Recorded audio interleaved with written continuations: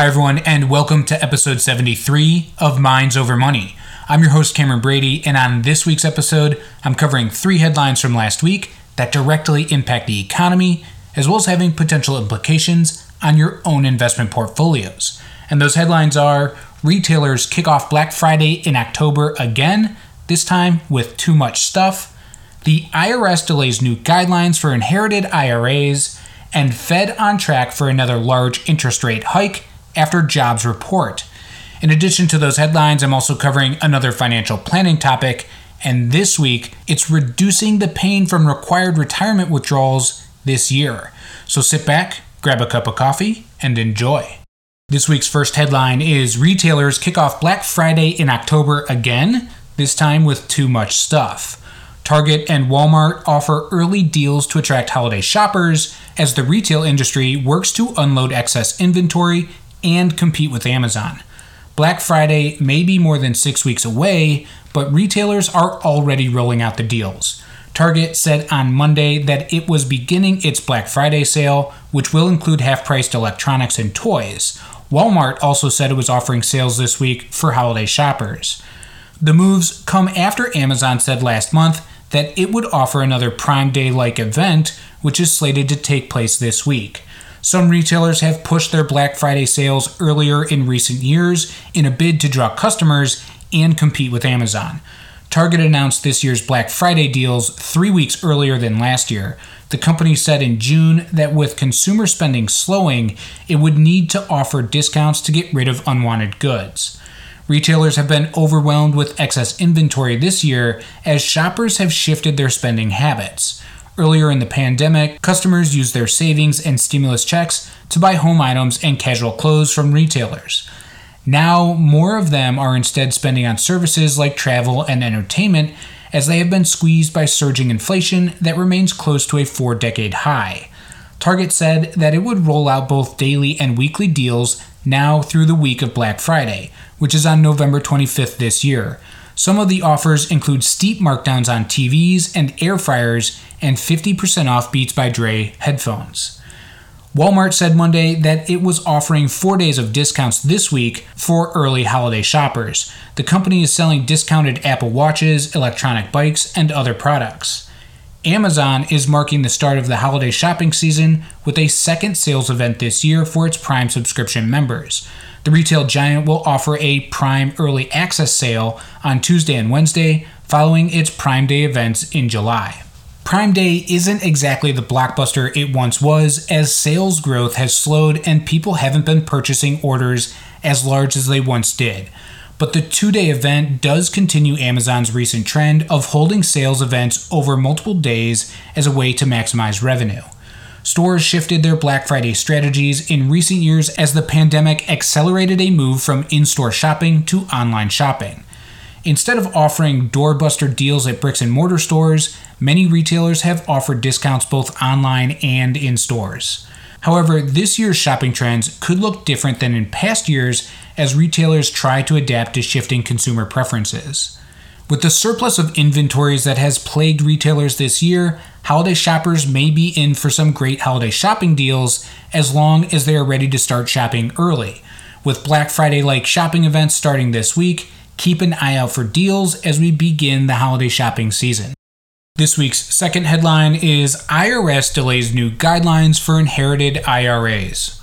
Penalties are to be waived for some taxpayers with inherited IRAs who skip required 2021 and 2022 withdrawals. The Internal Revenue Service said last Friday it would delay enforcement of new rules for taking required withdrawals from some inherited retirement accounts until 2023 after taxpayers complained the changes were confusing.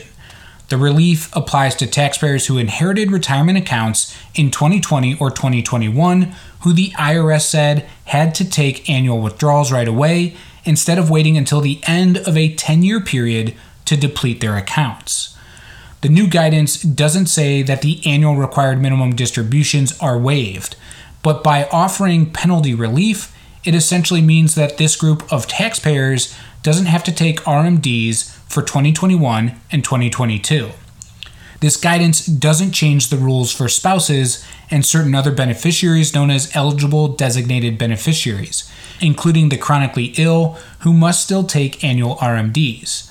Also, heirs who inherited accounts before 2020 are still subject to the old rules, which means they take annual withdrawals over their expected lifetimes. Most IRA owners age 72 and over also still have to take required withdrawals for 2022. Normally, if a taxpayer fails to take a required withdrawal, there is a 50% penalty assessed at 50% of the amount that should have been taken out. The IRS guidance says it won't assert that penalty for 2021 and 2022 if these taxpayers didn't take a distribution. Any of these taxpayers who paid the penalty for a missed RMD in 2021 can request a refund. Congress changed the rules for inherited retirement accounts in a 2019 law, requiring most taxpayers who inherited accounts to empty the funds within 10 years, not over their lifetimes as was previously allowed. Then, in February of this year, the IRS proposed rules mandating heirs make annual withdrawals during that 10-year period in cases where the original owner was already subject to RMDs. The IRS said it received reams of comments from disgruntled taxpayers in response to the changes. Taxpayers who inherited in 2020 didn't take withdrawals in 2021 because they didn't think they had to, and that they weren't sure if they were supposed to in 2022. The IRS said the final rules on inherited IRAs will apply no earlier than 2023.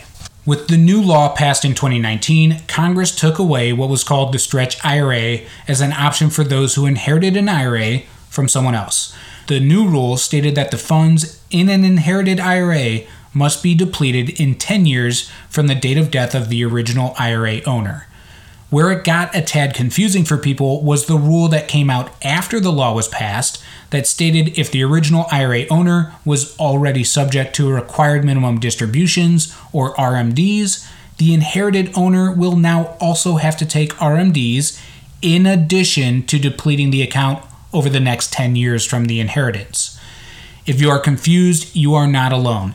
If you find yourself in this situation and are looking for guidance, please give me a call. This week's third headline is Fed on track for another large interest rate hike after jobs report. Officials are trying to prevent wage pressures from sustaining higher inflation. The September solid employment report will keep the Federal Reserve on track to approve another large interest rate increase at its meeting next month as officials seek to lift borrowing costs high enough to soften the labor market and ease inflation pressures. Employers added 263,000 workers in September. While that marked a slight slowdown from the average pace of hiring in recent months, it is still well above the monthly gains of around 50,000 that economists think would keep the unemployment rate from falling. The unemployment rate dropped to 3.5% last month from 3.7% in August. Average hourly earnings rose somewhat more slowly in September than in the prior month, increasing 0.3% from August and 5% from a year earlier. Fed officials have been raising rates rapidly this year to combat inflation that is near 40-year highs. Officials believed last year that prices were being driven up by supply chain bottlenecks and strong demand fueled by government stimulus. But they are concerned now that tight U.S. labor markets could sustain higher prices in the years to come, even if energy prices decline and prices fall for goods such as used cars that soared over the past year. The Fed lifted rates by 0.75 percentage point at each of its past three meetings, bringing its benchmark federal funds rate to a range between 3% and 3.25% last month, the most rapid pace of increases since the 1980s. Officials have indicated that they are prepared to make a fourth increase of 0.75 percentage point at their November 1st and 2nd meeting. Fed officials are focused on lifting rates to levels that will slow spending, investment, and hiring. Rate increases raise borrowing costs and reduce the price of stocks and other assets. Officials are set to debate at their meeting next month how to slow the pace of rate rises. At their September 20th and 21st meeting, officials penciled in an additional cumulative rate increase of 1.25 percentage point this year. To achieve that, officials could lift their benchmark rate by 0.75 percentage point at their meeting next month and 0.5 percentage point at their gathering in December. Fed Governor Christopher Waller said last Thursday he expected new economic data to be released in coming weeks, including Friday's employment figures, wouldn't significantly alter his outlook or that of his colleagues ahead of their meeting next month because inflation is running so far above the Fed's 2% target. Mr. Waller suggested officials would debate slowing the pace of rate rises after making their fourth consecutive 0.75 percentage point rise at that meeting. A separate Labor Department report last week showed there were 10.1 million job openings in the U.S. as of the end of August, a drop of 1.1 million from a month earlier. That means there were 1.7 job openings per unemployed person, down from 2 earlier this year, a sign that competition for workers might be easing. With the optimism of a soft landing for the economy withering in the face of a resiliently tight labor market and stubborn inflation, it appears the Fed is on track for another 0.75 percentage point rate rise next month. This appears to have been priced into the market a few weeks ago with the added negative volatility we have seen recently. As much as it hurts to see your account statement down from all-time highs 10 months ago, my advice is still the same. Remain disciplined with your investment plan. Market timing is a losing game. Reevaluate your rebalancing strategy and keep piling money into your company retirement plan, collecting shares at a 25% or more discount. This week's financial planning topic is reducing the pain from required retirement withdrawals this year. These strategies can help taxpayers soften the impact of this year's required minimum distributions from their retirement accounts. Millions of retirees will get friendly reminders from their banks and brokerages in coming weeks to take required withdrawals from their 401ks or other retirement accounts by the end of the year. The annual ritual might feel particularly painful this time, with the S&P 500 down nearly 25% for the year through September. Many retirees will have to withdraw and pay taxes on a bigger percentage of their nest eggs than they might prefer, because the formula for calculating the required minimum distribution, or RMD, is based on the account's balance at the end of last December before the market sagged. A typical balanced individual retirement account could be down 15% or more year to date. For an 80-year-old taxpayer with a $1 million account at the end of 2021, a 15% dip and $50,000 required distribution would reduce their account balance to $800,000. Congress waived RMDs after the market's steep declines in 2009 and 2020, but retirees shouldn't expect a similar pass this year, according to tax experts. Under the government's rules for retirement accounts that provide years of tax-deferred growth, individuals must start accessing the savings and paying taxes on those distributions at the age of 72 in most cases. RMDs apply to traditional pre-tax individual retirement accounts, SEP IRAs, simple IRAs, 401ks, and similar plans. Internal Revenue Service statistics show that 12.6 million taxpayers age 70 plus had $3.4 trillion in traditional individual retirement accounts in 2019. Inherited IRAs, whether pre-tax or Roth, also have required distributions, but with different rules, including a new 10-year distribution period for many heirs of accounts whose owners died after 2019. The required withdrawals in down markets are frustrating for retirement account owners who don't want to reduce their balances further and lose out on growth. But there are some strategies to lessen the impact. The first is build a volatility buffer. By utilizing the right mix of stocks, bonds, and cash for your unique risk tolerance, you can properly manage the effects of negative volatility have on your mindset as well as your nest egg. It never hurts to have a supply of extra cash set aside in your portfolio for economic downturns, so you don't have to sell any of your stocks or bonds into a declining market, allowing the funds to stay invested for the inevitable recovery. Next strategy is set up monthly withdrawals. IRA owners can set up monthly or quarterly distributions from their accounts, with the distributions going directly to a brokerage or checking account. This automates your required distributions and spreads the risk of making your distribution at a market low throughout the year. Think of this as the opposite of dollar cost averaging, where you make periodic contributions to your savings on a monthly basis to spread out your average cost per share instead of trying to time the market. Third strategy is take distributions in kind. The withdrawal does not have to be made in cash. Instead of having to sell the battered shares of your portfolio, you can transfer your shares to a taxable investment account where they can stay invested for the inevitable recovery. This strategy only works if you have the extra cash set aside to withhold the appropriate amount for taxes, as your in-kind distribution is still taxable as ordinary income. Next strategy is donate your retirement dollars. Taxpayers age 70 and a half or older this year already planning charitable gifts can come out ahead at tax time by making donations directly from your IRA. The tax provision called the Qualified Charitable Distribution helps taxpayers, especially those who don't itemize deductions, get a tax break for donations of as much as $100,000 a year. The charitable distribution counts towards your RMD, but doesn't count towards your income. If you are charitably inclined and do not need your RMD for income purposes, this is a great way to reduce your taxable income and accomplish your annual giving goal.